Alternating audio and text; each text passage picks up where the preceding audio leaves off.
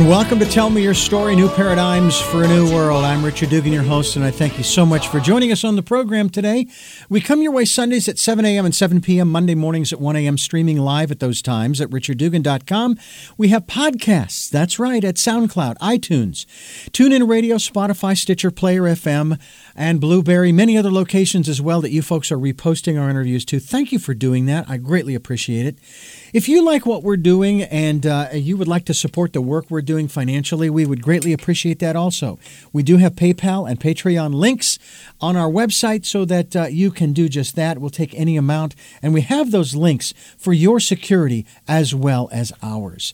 We will be giving you our guest's website here in just a couple of moments so that you can continue your evolutionary process, and we also ask that you participate in what we have been calling the decade of perfect vision, the 2020s. So please do what you can to spend time, 5 minutes. Oh, it's just 5 minutes a day.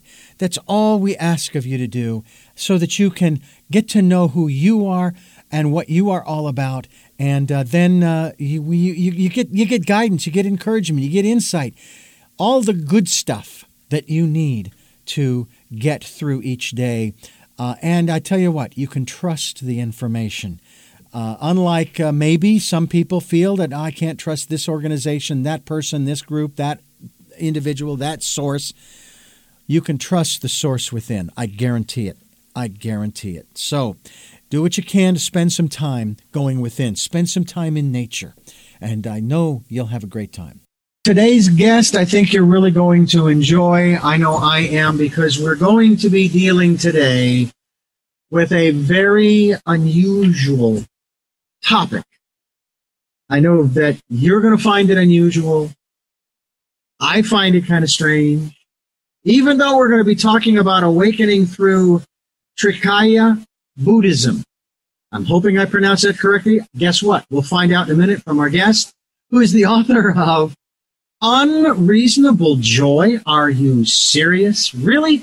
Unreasonable Joy? Turiya, I want to thank you so much for joining us all the way from San Diego. Thank you so much for being with us. Thank you for having me, Richard. I will share with our listeners the challenges that we have been facing here in the last 10 or 20 minutes prior to the interview in terms of technology. And, you know, I know people have all kinds of myths and ideas and concepts about it. And yet at the same time, things just happen. Okay? Things just happen, right? And you can't always predict. So you've got to find a way. And so I'm beginning to start to understand this idea that you have put forth of unreasonable joy, because it would seem rather unreasonable for either of us to feel joyful with the challenges that we faced in the first 20 minutes prior to our getting started. And yet, did we not keep a smile on our face and we laughed quite a bit just because it was, in a way, comical, wasn't it? Yes, exactly. You know, have you ever had this problem before? Well, on Tuesday, on launch day of the book, I had a live radio show that I was supposed to do, and of course my microphone started cutting out, and my internet provider decided that would be the day they upgrade our service so they can cut off my internet. Of course. The synchronicity in the universe is just uncanny, isn't it? Exactly. But, you know, we're here to have fun, so. You absolutely, you absolutely do. Unreasonable Joy, awakening through Trikaya Buddhism. Is that pronounced correctly? Trikaya Buddhism. It's Electric Bliss Publishing has put out this book, and it's newly released, and it describes the brand new school of Buddhism for the modern world and present-day seeker. And you are the writer. And you basically write from the premise that the Enlightenment, I should say, is real and exists right now within us all. You know, I remember talking with one of my guests some years ago when we were chatting about, for example, awakening, attuning. What was the other word that she used? Sort of raising our consciousness and so forth. And she kind of made the same statement. This isn't something that you attain. You're already there. Now, does that apply to all 8 billion people? Or is it just a select few, and what's the test? No, everybody. It applies to everybody. But what happens is we get so caught up in our mind that we keep trying to get there. We're trying to get there. But there is no there. There's only here. So is it kind of like Siddhartha, who became the Buddha, that if you will just stop and sit down and stop seeking, boom, it's there? Well, that's exactly what he did. It took him all night. He had to sit there and struggle and fight with all his demons and be willing to actually look and face every single one. That's where people get hung up, is they don't want to look at what is actually here. They check out and... So in light of what I shared at the front end of the program about this is the decade of the 2020s, and we are asking people to spend time going within. Decade of the 2020s, the decade of perfect vision. And the only place you have perfect vision is when you go within, when you look inside. Now, that doesn't mean that everything you see inside is going to be joyful and blissful. What it means is that you're going to look inside and you're going to see who you really are and what's really going on, and you're going to get information that you can trust, right? Exactly. Where did your path begin? Oh, that's a tough question. You would think it would be easy, but it's really hard because as a child, I knew if I just sat and did nothing, I'd feel better. But then I didn't use that. I didn't have any instruction. I didn't know what I was doing. So I kind of just used that technique, which later in college, I found out that was meditation. And then I hunted for a teacher. I got very gung-ho, looked for a teacher, didn't find anybody. And then my friend finally introduced me to a teacher. And it was really after I met Rama that I started meditating every day. I started realizing that, this practice isn't just about feeling better. It's about actually discovering truth and getting to know who we really are. And I studied with him until my body actually started falling apart, and then he passed away. And so I was kind of on my own, and I think that is really when my sincere path started. He prepared me well, but it was at that point when everything had just fallen away that I gave my all to the practice. Now, most people know very little about Buddhism, its foundation, its core, if you will. I mean, they know of the Buddha. They've probably heard of Siddhartha. We have a cat we named Siddhartha. And, of course, that was a mistake. He's anything but the Buddha all the time. But we love him just the same. No sarcasm or facetiousness there. And there are times when he is just the calmest, sweetest. He greets us at the door when we come home, sitting up on the counter in the kitchen, and greets us there. And it's a wonderful thing. It really is. It's terrific that he is, he is able to do that for us. We've had cats that passed on that do the same way. Anyway, the people know very little about Buddhism. They know that maybe it's a pacifist's philosophy. I'm not sure that I care much for that description per se, and I'm not saying that because I've read something that says something different, by no means. But I just think that it's another way for us to live. And it just seems to me like we could use another way to live. And I'll be honest with you, it wouldn't make any difference whether we were in the midst of a pandemic or not. We still need that. How did you first get introduced to Buddhism? And maybe backing that question up, where were you before you were introduced to Buddhism? Well, like I said, I had figured out kind of on my own that if I sat in silence, I'd feel better. And that kind of fueled a little bit of a search. So I first learned about Buddhism in college. And it's kind of funny because we watched this video in my philosophy class as our introduction to Buddhism. And it was this Japanese company where all the workers showed up and they sat down in their cubicles and then they were supposed to meditate. And they would all be sitting up straight, and then it would be very early in the morning. And one of the workers would start to fall asleep, and they'd fall forward, and the supervisor would come by with a big stick and just whack him on the back. Aren't you talking about Catholic school? Go ahead, continue. So that was my introduction to Buddhism, and I was like, these people are nuts. Oh my goodness. It's like, I don't want anything to do with that.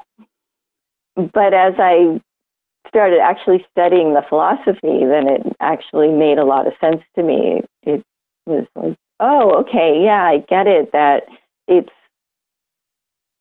all this suffering that's going on in the world. No matter how much we turn outward and try and fix this and try and fix that and try and fix the other thing, it's never ending. There's just more suffering pops up, and it's only when we turn within and actually adjust our own mind to see clearly that we find our way out of suffering. But the standard philosophy in America specifically is, but it's not me, it's them. And it goes by another name, victimhood. Yeah. That is a tough, tough problem. Yeah. And what's really sad, and again, I have no intention of being or getting political here, but the last two election cycles have been nothing but victimhood campaigns. And it's like, don't you ever stop, you look around outside at the rest of the world and you go, enough already. And yet we both know that it isn't about changing the outer world until we change our inner world, right? Exactly, because we all think that we're somebody.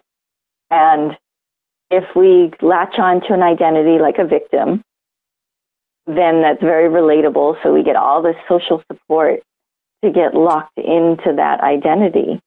But once we take that step back, once we start meditating, then all of those ideas start to melt away. We start to recognize that, oh, wait a minute, I'm more than that.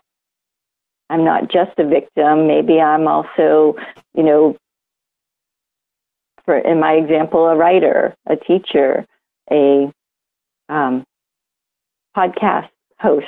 Mm-hmm. So we start to see that, oh, wait, we have all these other identities. We're a friend, we're, a son or a daughter. And when we embrace those other selves, we find that we act a little bit different, and that starts to free us up a little bit. But that victim mentality is so tempting, because what's the fastest way to start a conversation with somebody, with a stranger, is to complain about something. Yeah. I do love the response that I heard many years ago when asking, so how you doing? And the response came back, well, I could complain, but nobody cared. Nobody listens. And the reality is, yeah, unfortunately, a lot of people would care and a lot of people would listen. Talk to us about this aspect of unreasonable joy, awakening through Trikaya Buddhism. I get that right? Yes. Okay. And it's Turaya? Is that how you pronounce your name? Turaya? No, Turiya. It is Turiya. Turiya. Okay, I had it right the first time. Well, I saw the long line across the top of the I, and I'm thinking, well, that always meant in spelling it was a long I. But Turaya. So Turiya, first of all, the source of the name? Well, again, that's a tricky question. I have these weird mystical experiences that I can't really explain, but this was a while ago, and I was having these very deep meditations, and when I come out of the meditation, I'd hear this word, Turiya, and I'd never heard that word before.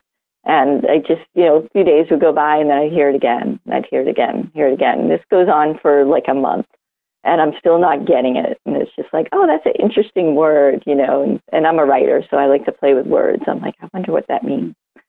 And then one night I'm reading a book, this old philosophy book, and I come across the word Turiya.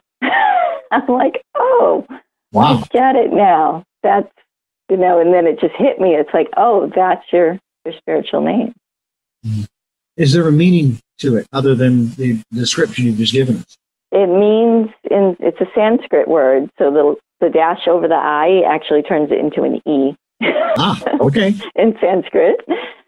But it means the background upon which existence and non-existence appears. Wow. Or in Hinduism, in one sense, the Maya, that isn't really here. This is all an illusion. I joke around it. I often say to people, Lewis Black, he's a comedian, a local comedian, or not a local comedian, he's a comedian. And he loves to elongate words, and one of them, my favorite, is that this is all an illusion. and we're all living in a delusion. It's really, really fascinating. So let's dive into this concept of Trikaya Buddhism. What is different from, ordinary Buddhism? Where does it come from? Well, I started teaching meditation publicly. We've literally put a sign on the sidewalk out back in 1998.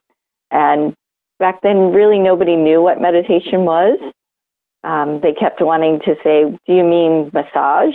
Like, no. And do you mean yoga? Should I bring my yoga mat? And I'm like, no, we just said it's Buddhist meditation. And then they'd be like, oh, okay, still not quite getting it. But in the past 22 years, with so many teachers coming online on the internet, Buddhism became more and more popular. Meditation is mainstream now. Everybody knows what mindfulness is. So as people would come in and they'd say, well, what do you teach? And I'd say Buddhist meditation. They'd say, well, what kind? And then trying to describe our particular blend of Buddhism got to be a challenge. So we finally came up with this name, Trikaya. And Trikaya Buddhism is naked Buddhism. So it's stripped away of all the rituals, all the extras that have been added over the centuries to Buddhism. And we basically look at the practices and ask, does this work? And if it works, then we use it. Okay. And if it doesn't work, guess what, folks? They don't use it. Right. Or I won't even say that, because actually, if it doesn't work, we put it on the shelf. Because what doesn't work today might work in 10 years. Sometimes we come across a technique or a teaching, and it's like, well, I'm not quite there yet. So we'll put it aside and then perhaps visit it later. Interesting. Well, it makes sense. And see, that's the thing we encourage people to do with this program. And we're always encouraging people to go to the website, go to the podcast, go this place, that place, the other place. And we want them to take what resonates with them. If it doesn't resonate, leave it alone.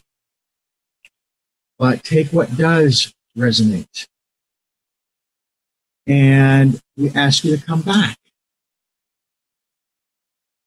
And I'm hoping people do that.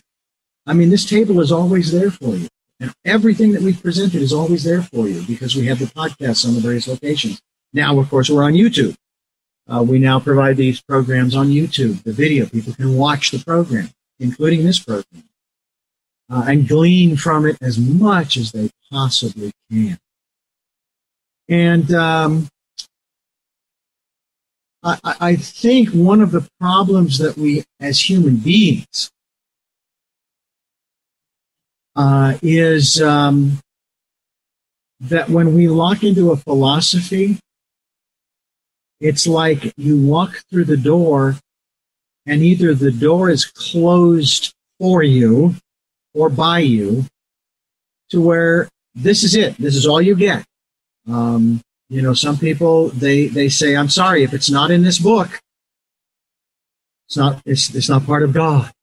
And there's only one way. And have you run into folks like that on occasion? Yes, I have. You know, I was stunned. I was actually on Facebook in a few different Buddhism groups, and I had no idea there was fundamentalist Buddhism. And there are people who say exactly that. If it's not in the Pali Canon and you can't point to a scripture, then it's not Buddhism. And their interpretation of those scriptures are very, very narrow. Yeah. And Buddhism was never, I think, meant to be that way.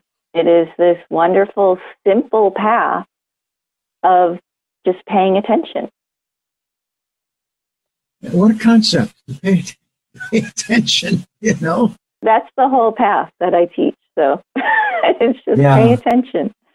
And, you know, of course, there's different tools and techniques to get yourself to actually pay attention, because sometimes it's intensely blissful and we're just blissing out and it's hard to be grounded. Other times it's intensely painful and we just want to run the other way. So we have tools and techniques to stay and pay attention. And so let's talk about some of those tools and or techniques. First of all, how does one get started in this process of being more attentive, if you will, and grounded? So that's really easy. You just got to stop. You just have to stop and sit. And you can use different focal points. So at the very beginning, we're just learning concentration. So if you want, you can just pick up a rock and focus on your rock. You can, you know, the book has beautiful Tibetan Thangka art. You can pick one of those pictures and focus on that. The idea is just to get yourself to settle in a comfortable seat. That's important. A lot of people try to torture themselves. They figure they have to sit cross-legged and they let their feet fall asleep. And then they wonder, why can't I get myself to meditate? It's like, because your body knows you're torturing yourself. So get whatever chair is comfortable or cushion so you can have your back nice and straight and you want to sit up. Some people try to meditate laying down and it doesn't really work because you'll fall asleep. You just enter a state of relaxation. Rather, you want to be alert and aware. And we start off just by focusing, just picking one focal point. It can be your breath.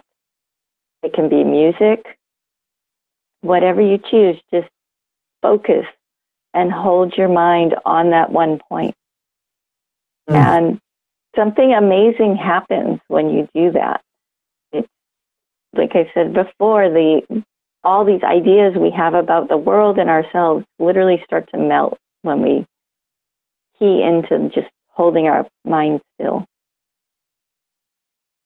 Now, there's a challenge, certainly, holding our mind still, but probably more importantly, at least from my perspective, in terms of trying to understand all of this, help me out with this one.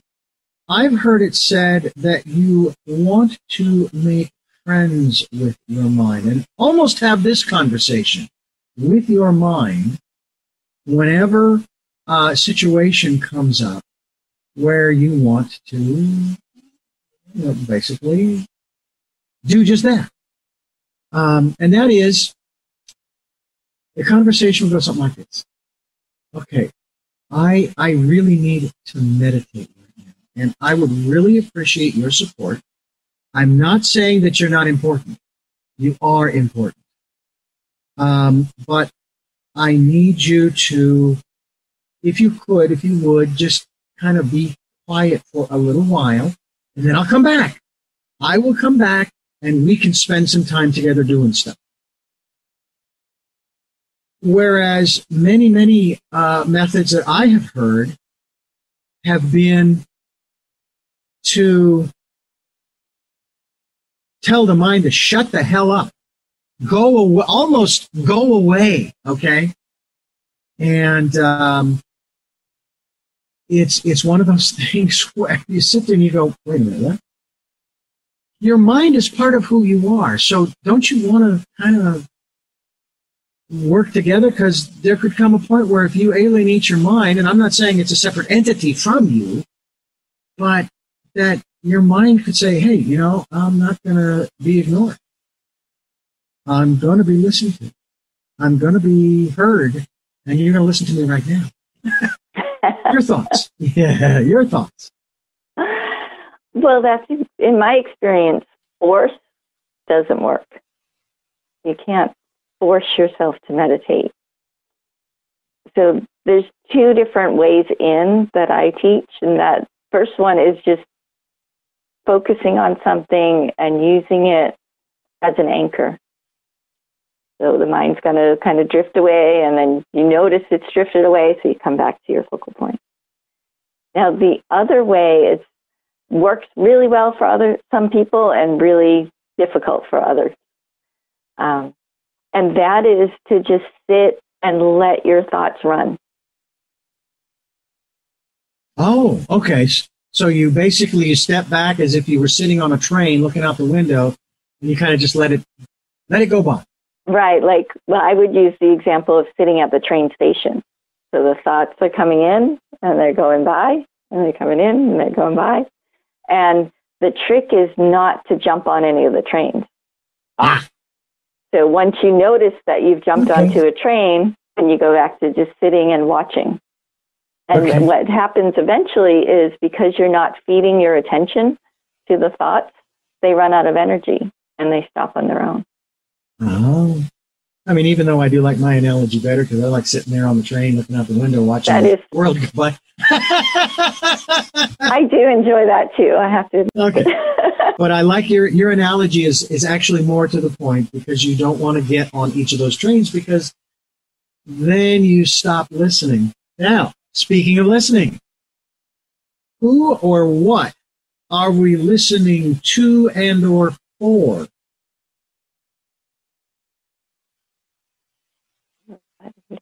Well, there's no one there.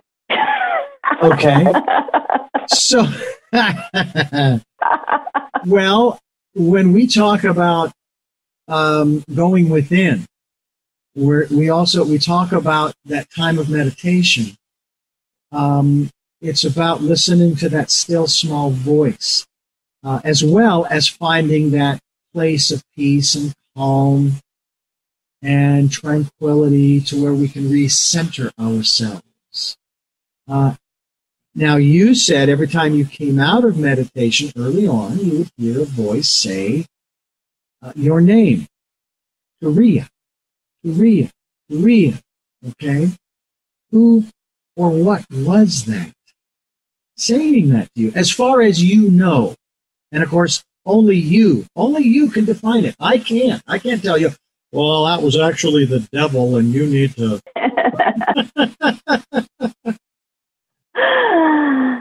Well, I suppose it was just a part of myself. Mm-hmm. part of mind reaching out with this doorway, because that's what a name is, right? It's just a doorway into a consciousness or an awareness.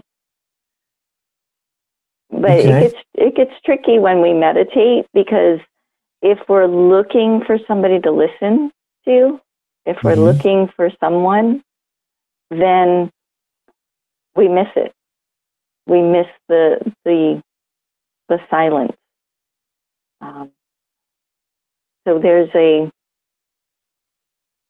reservoir, I guess you could call it, of just purity. And when we completely let go and surrender in meditation, we become that silence. And as we rise out of it and we come back to dualistic consciousness, there's spontaneous activity that happens. It's not that you have this coach sitting there telling you, do this, do that, do the other thing. Right. I think that happens in stages, like we go through that stage where we could call it our higher mind or our higher self, that has a better view than maybe our lower self that's just selfish and clinging to our fears. So it's good to listen to that part of ourselves, but I'm suggesting that you can go further, that there's more past that even past the witness. We're talking with Turiya, and she is the author of this latest work called Unreasonable Joy. And I think I'm beginning to understand just exactly what you mean by that, because sometimes we need to get into that unreasonable joy, especially when the world outside is knocking at our door saying we want in because we want to disrupt you all around. We want to encourage people to go to your website, and so I need for you to give us that website so that people can continue, as we say, their evolutionary process, their transformational process. Maybe get in contact with you. Maybe you can teach them a little bit about some of these techniques that you talk about in the book as well. Where would we send them? So I actually have two websites. I have TuriyaBliss.com, and that's my blog site. It's got information about my books. And then I have dharmacenter.com, which is our teaching center. So you can get in touch with me through Dharma Center. You can sit with me on most Saturdays. And then we also have our members archive. If you become a Dharma Center member, then you can actually get access to my past Dharma talks. So if none of the class times work, or you just prefer to start off studying on your own, you can get into the members archive and listen to some past classes. To me, this is all not only fascinating, but this is so important. It just seems like we have a direction that we can go, but we get distracted constantly.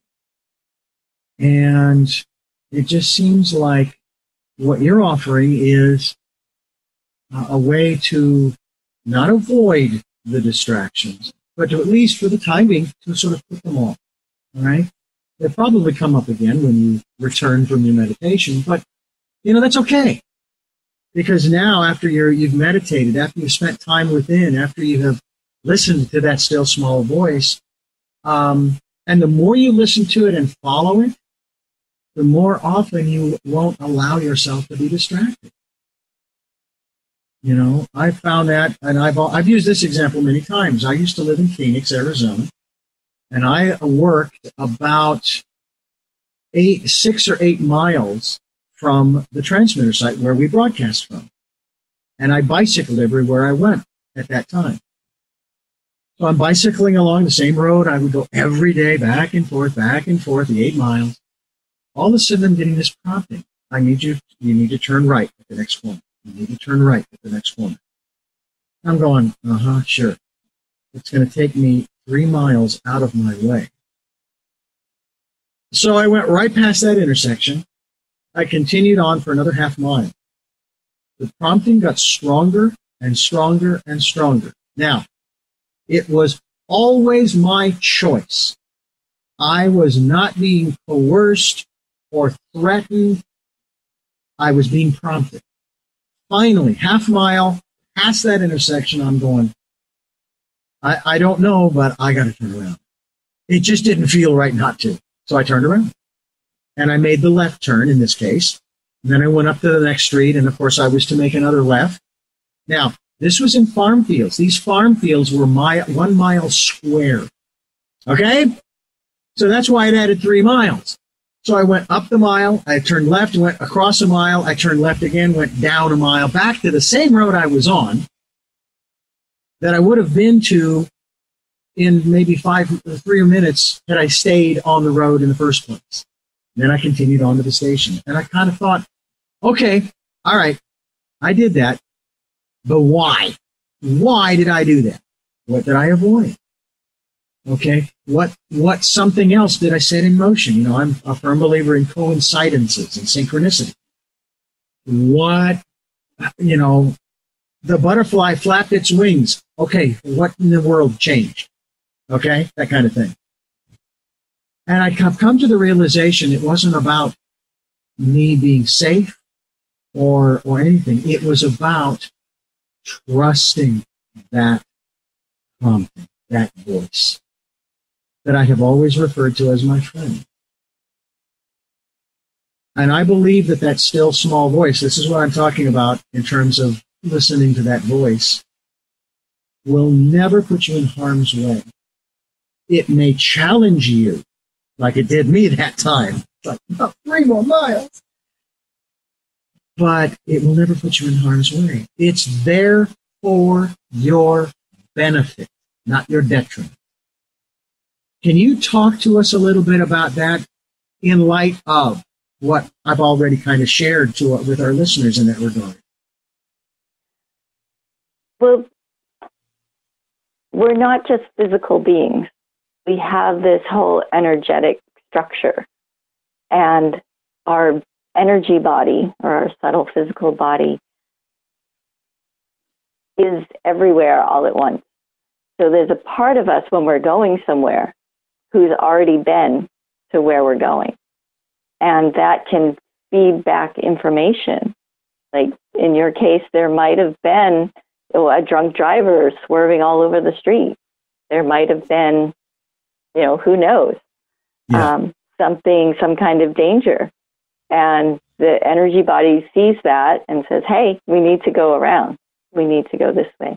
So it's so important to learn how to trust ourselves and to listen, because that part of ourself has already been there, and it can really guide us to the bright and beautiful things that we want to experience if we just listen. So and we get in touch with that ability through practice, through meditation, through mindfulness, through being fully present and paying attention. Mm. Yeah. And it seems to me that that's exceedingly important these days. Again, as I said before, whether you've got the pandemic or not, there are a lot of other things going on in the world that we get distracted by. And also there are times when, we feel like, I need to do something. I need to go out and I need to change the world. And again, it always comes back to that same saying, be the change you want to see.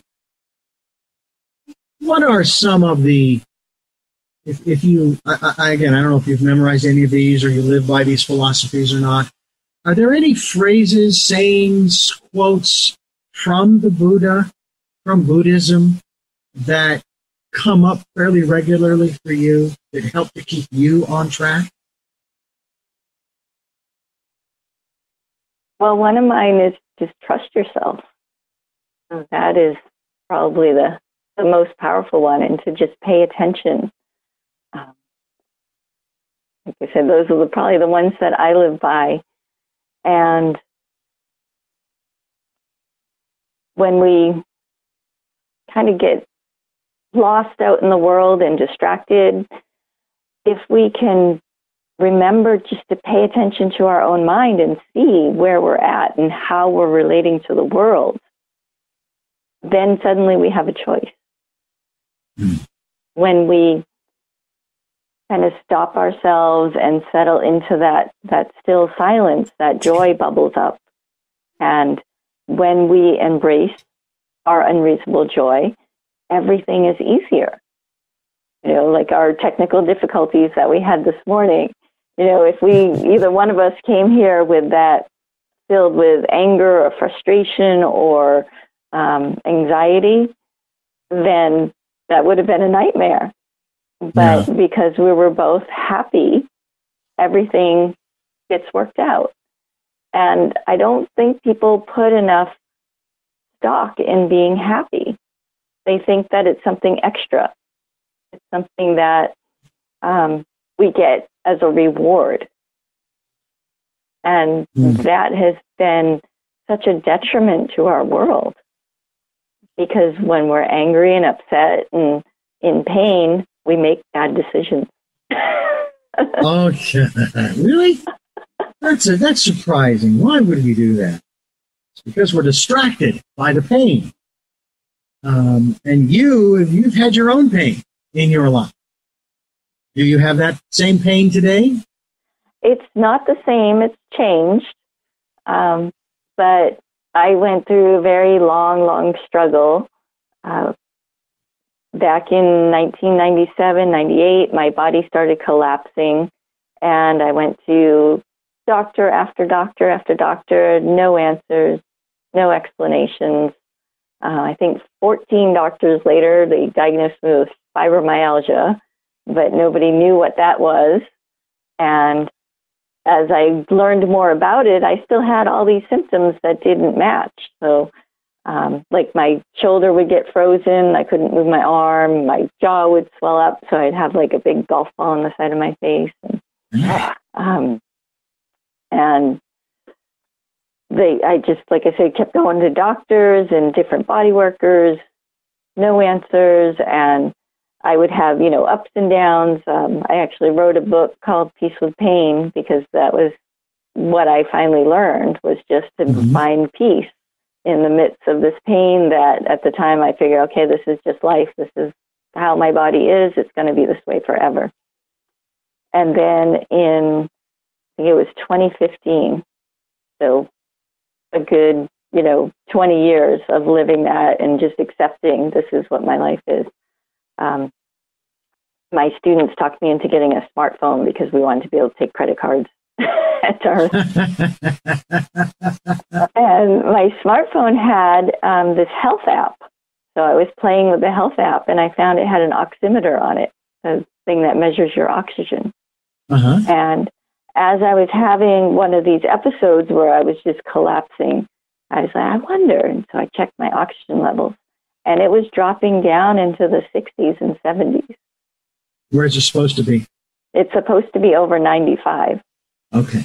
So it should be between 95 and 100%. So I was down to 60, 70% oxygen. And so that started a whole new odyssey through different doctors. And I would try and show them, say, this is happening. And of course, they don't want to believe a smartphone.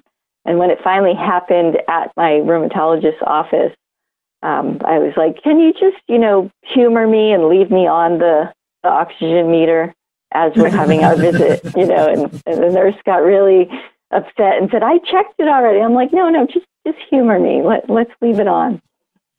And as we're talking, I was just sitting there doing nothing, and it just dropped. And my doctor's face was like, oh, that's so weird. And I'm like, I know.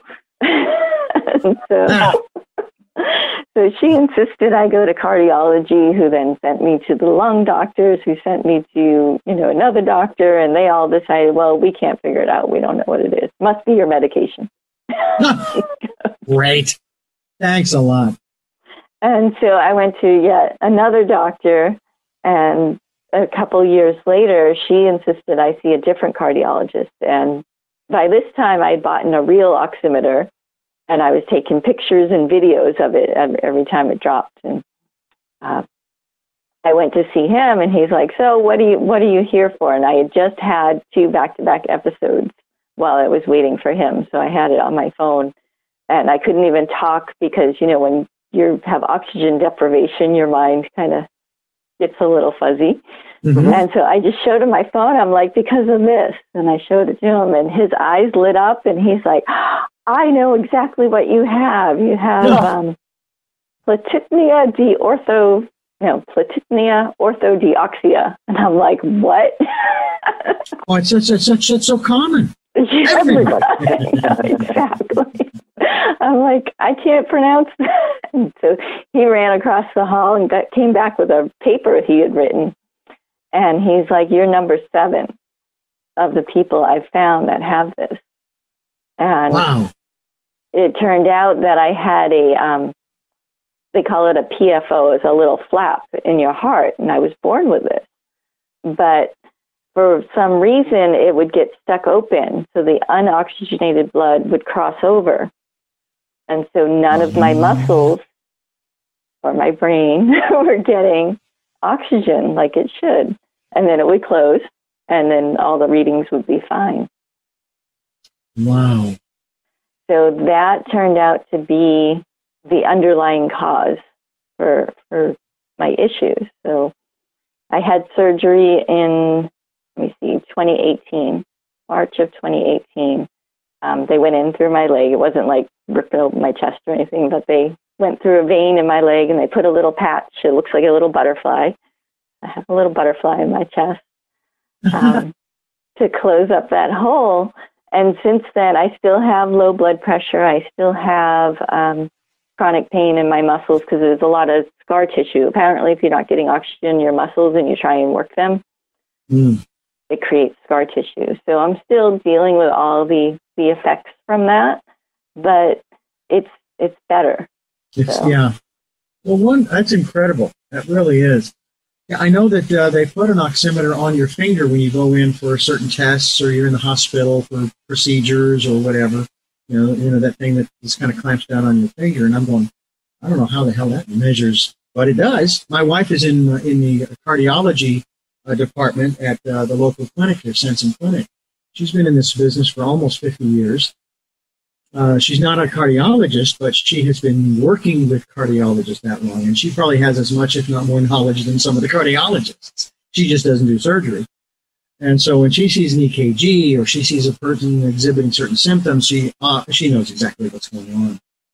And so to me, it's just fascinating that something so, I don't want to say obscure, but that you had never thought of before, i.e. the phone app.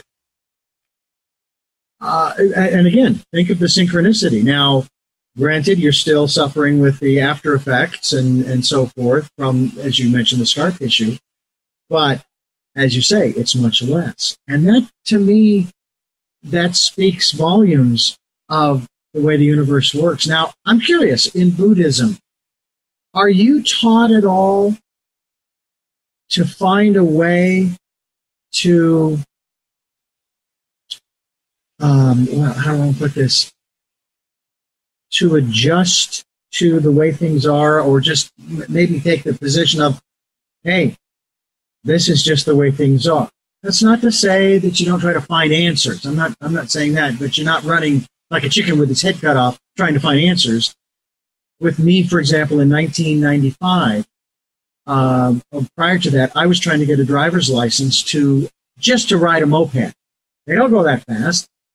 And at the time, I was legally blind, and they wouldn't give me one. So I basically acquiesced as, okay, you know what? I'm just going to stop this. I'm not going to go after. If I'm bicycling at the age of 65, fine. That'd be great. I'll be healthy. I'll exercise. It'd be great. No problem, right? And then a year later, boom, technology catches up with me, and I get a lens implant. Now I'm driving a truck. But I basically surrendered to the conditions. Isn't that sort of what Buddhism teaches? But in your case, wouldn't it be difficult to do, especially if you're suffering from chronic pain? Well, what Buddhism teaches us is to look at what is. Mm-hmm.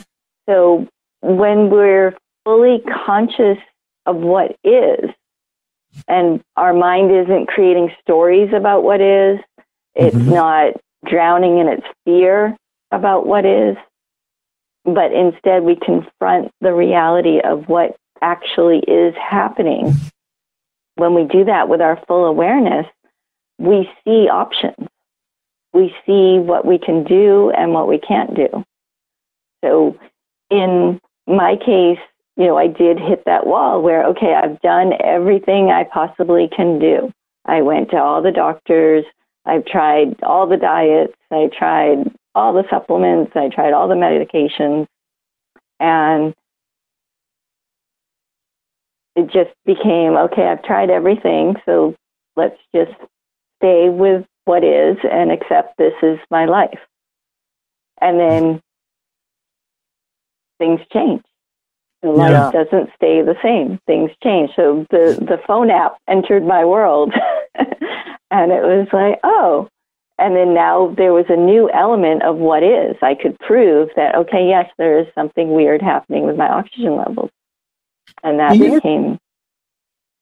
Do you think that by the virtue of our acceptance of what is, it's still the equivalent, and again, this is our thoughts, it's still the equivalent of the butterfly wings changing the world? And that, let's just say you hadn't accepted the what is, you might still today be in that pain. And who's to say, maybe the app never would have come along because the butterfly wings hadn't been flapped. And now you got a butterfly in your chest. Well, there's certainly a lot more suffering when we're resisting what is. We're just caught in that loop of suffering. And that's really what Buddhism addresses, is the suffering. Yeah. With whatever is going on. Yeah, it seems to me that when you accept what is, it's like there's a certain flow of energy through life.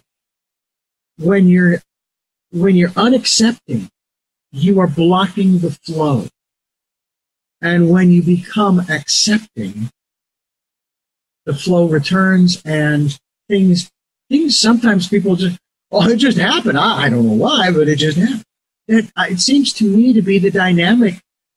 I don't know if physics or quantum physics can describe or explain it, but it just seems to me that's we put resistance in an electrical cord, and whatever it is we're trying to power doesn't get the power it needs. We remove the resistance, and boom. So maybe that's a good example, and maybe they do know that. Yeah, that is an excellent example, actually, because resistance is pain. That's something I learned. Pain and suffering. Very deeply when I was dealing with, in the thick of dealing with chronic pain, is the more I resisted, the more I fought, the more I try and push through, the more intense the pain and suffering became. But as you said, once you remove that resistance and you're no longer boxing yourself into, no, this is how it should be, right? We resist and we build this little imaginary, illusory world of this is how it should be. And we completely miss what actually is. But once we accept, then it's like magic. Everything opens up. Yeah. It's one of those things where I have experienced multiple wildfires. Oh my goodness, we have cat in the room. Yeah, you can hear my cat. I can hear you. What's your cat's name? That is Tessa. She has taken to meowing in the morning. We have a beautiful tuxedo. Now that sounded like two. No, that was her pushing the door open. Oh, sweet girl. We have a cat named Tess. That's my kitty's name. And she is a tuxedo kitty, and just the loveliest thing. But she and the other female cat, whose name is Kit Kat, she's a dark gray all over, head to tail. Beautiful. Just a little on the feral side, I think. But they get along. They spend all their time together for the most part. When the three male cats, who are bigger, are out and about. And it's funny when our dog is roaming the house and she's sitting on the arm of the overstuffed chair where they tend to reside in the corner. He'll come over and sometimes he'll lick her and then she'll lick him. And then other times, and it's just their instinct, when she's racing around the house trying to get to the cat box or the food, he chases her. But we have learned two things. One is that he does that because she is prey to him when she runs so fast. That's just instinct. He's not gonna hurt her, even if he caught her, but he'll never catch her. The other thing is, we also think that it's a game they play for our benefit. They're showing us. They're showing off. Oh. And that's why they do it, because we have a camera at home, and we're able to tap in during the day and see what's going on. And usually they're all just laying around sleeping, and sometimes they're sleeping close to each other. So we know there's a little game going on there, but that's the way it is. Animals are a very, very good example of what is. Our dog just went through a very painful few days where we believe he strained his neck. So every time he would turn, he would cry. Oh. And I got him to lie down on the floor with his head on his blanket, and he lay there and slept for, I don't know, an hour or two. And I was there on the floor with him, just trying to keep him calm. I said, okay, he's sleeping now. I'm going to get back into bed. As soon as I started getting up, he raised his head and he cried for like 20 or 30 seconds. And I was kind of like, okay, we've got to figure out what to do. We did, finally. He's gotten the rest he needs. He's now fine. He's good. But he's not living in the in the past. He's not living in that pain that was. Yeah. He's living in the pain-free that is, if you will, or the normal that is. And he talks. He groans a lot, especially when he's laying on the floor. He talks in high pitches, if you will, like a monkey. So we actually referred to him when he was a puppy as our monkey, and he's still doing that. It's great. But it seems to me nature, and I've said this many times, please expound on this if you would. I think nature is our greatest teacher. Well, yeah, life is our teacher. If we can just stop and pay attention, nothing rushes in nature. It just goes at its own pace. A flower is going to bloom when it's going to bloom. It doesn't try and force its petals open. It just happens. And I love the example that you gave of the animals, they just know what is right now, and that's all that matters to them. And they just stay fully present. And it's so true that how people get caught up in the fear of future pain, or they get hung up on the memory of past pain. Yeah. And we just spin between the two. And boy, we can get spinning pretty good. Oh yeah. And it's so horrific when we do that to ourselves. And then there's the second horror that comes when we realize I've been doing that to myself. Yeah. We've been doing it to ourselves, and then we realize we've been doing it to ourselves. And sometimes we're so caught up in the pattern that we don't stop doing it to ourselves until something else comes along to sort of replace it. And if we can replace it with something that will be positive and beneficial for us by getting that flow going again, boy, what a world we can create for ourselves and others. Right. Before we wrap things up, tell us about the Dharma Center. So Dharma Center, it's in San Diego in a little beach town called Ocean Beach. And it's just this little place. It's beautiful. We've used it only for meditation for the past 22 years. So the room is very, very nice. And I'm so looking forward to the pandemic being over so we can invite everybody in. But in the meantime, what we've done is we've moved all the classes online. So people can go to dharmacenter.com and just click on the Learn to Meditate and go find the class time and click on there and come on in. And our tuitions all pay what you wish. So we want to make it open to everybody. And we have 7 different teachers right now. So you get a little bit of a different perspective. We all teach from our own experience. We're not teaching from a book. I know I wrote a book, but that came out of the teaching experiences, not the other way around. Right. So everybody, all of my students, I encourage them, teach what you know, share your real experiences. That we have a hashtag that I use is be real, be bliss. Because when we're real with ourselves, that joy just bubbles up, when we're being real. And I think that's something lacking in a lot of spiritual communities is people come in with this idea of how they should be. And I don't want to know how you think you should be. I want to know who you really are today. Because that is the point where we can actually find something to work on together. Well, I have to say that this has been an extraordinary hour spent with you. Started out, actually it is, started out kind of fun. And it's ending kind of fun too. There's been no change here. The fun has risen, as it were.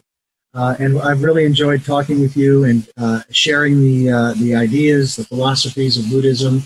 And we encourage people to go to your websites. We'll be linked to TuriaBliss.com so that people can, and I'm sure they can get to the Dharma Center website from there to find out more, as well as get a copy of her book, Unreasonable Joy, Awakening Through Trikaya Buddhism. For some reason, Trikaya, I get a little stuck on, but we move on through. Keep the flow going. I thank you so much for giving us so much time. Really appreciate it, and hope to have you back again in the not-too-distant future to talk more about the work that you are doing, and maybe, if it's even measurable, the results that you are getting as you move through what you're moving through in your life and in the lives of the people around you. I think it would be interesting to talk more about that as well, especially as the pandemic rolls on, and it'll eventually be over. It just seems like it's taking a long time, but you know what? When it is over, we're going to look back and, it's just a blip. It's just a blip. No big deal. Yeah, I'm feeling about another year. Yeah. And that's okay. By the way, isn't that interesting how with this whole situation, the level of creativity that's come out of people to do the things that they're now doing? I wasn't doing video editing before the pandemic. And now, because everything's on Zoom, I'm doing video editing. For my program, for Zoom Theater, Readings with Friends is what it's called. And we put on presentations every month.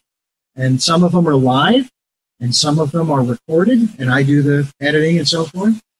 After 41 years in the business, now I'm doing video editing. Okay, I'll take it. So it's great fun. But again, I thank you so much. I do have 3 final questions for you before we go, but I want to remind our listeners that in addition to this programming being on 7 a.m. and 7 p.m. on Sundays and 1 a.m. Monday mornings on this fine station, we also have podcasts at SoundCloud, iTunes, TuneIn Radio, Spotify, Stitcher, Player FM, Blueberry, and many other locations. We also want you to go to TuriaBliss.com to find out more about her and the work she is doing, as well as get a copy of Unreasonable Joy. We also ask that if you can help us out financially, we would greatly appreciate it. That's why we have a PayPal account for your security as well as ours. And please get involved during the decade of the 2020s, the decade of perfect vision. Spend that time meditating, even if it's just 5 minutes a day, because maybe that'll then lengthen to 10 and then 15 or maybe it'll only go 10 and 11 and 12, but what doesn't matter. Whatever time you spend meditating is worth it. And who knows? Who knows? Maybe you'll hear that little voice at the end of your meditation, and your name and your life's purpose will be focused and change, and you'll be doing stuff you never thought you could do. All right, my final 3 questions are: number 1, who is Turiya? Well, I'm really no one. But we all play roles, right? We all have a role to play. And right now I'm playing the role of author of Unreasonable Joy and teacher, meditation teacher at Dharma Center in San Diego and online. What is it that you hope to or want to achieve through the work that you're doing now? Well, I want people to recognize their unreasonable joy. So because when we're happy, and I'm talking about truly happy, we're kinder, we're more compassionate, and we're able to find more equitable solutions to every problem that we face. So I really, really want people to be happy. And finally, what is your life's purpose? Well, at least for me, my life's purpose has changed over time. And so now what I try to do, instead of hunting down my purpose, is I try to live on purpose. So what that means is just to bring my full attention and awareness to everything I do, whether it's, making a cup of tea or writing a book, just being there fully. Well, again, Turiya, thank you so much for joining us and sharing with us unreasonable joy. I think it's very reasonable that we find our unreasonable joy. And again, I thank you so much for joining us. Thank you. I'm Richard Dugan, and I thank you for listening to Tell Me Your Story, New Paradigms for a New World. We're giving you choices and knowledge of those choices to help make your dreams come true. And until our next broadcast podcast, love to love.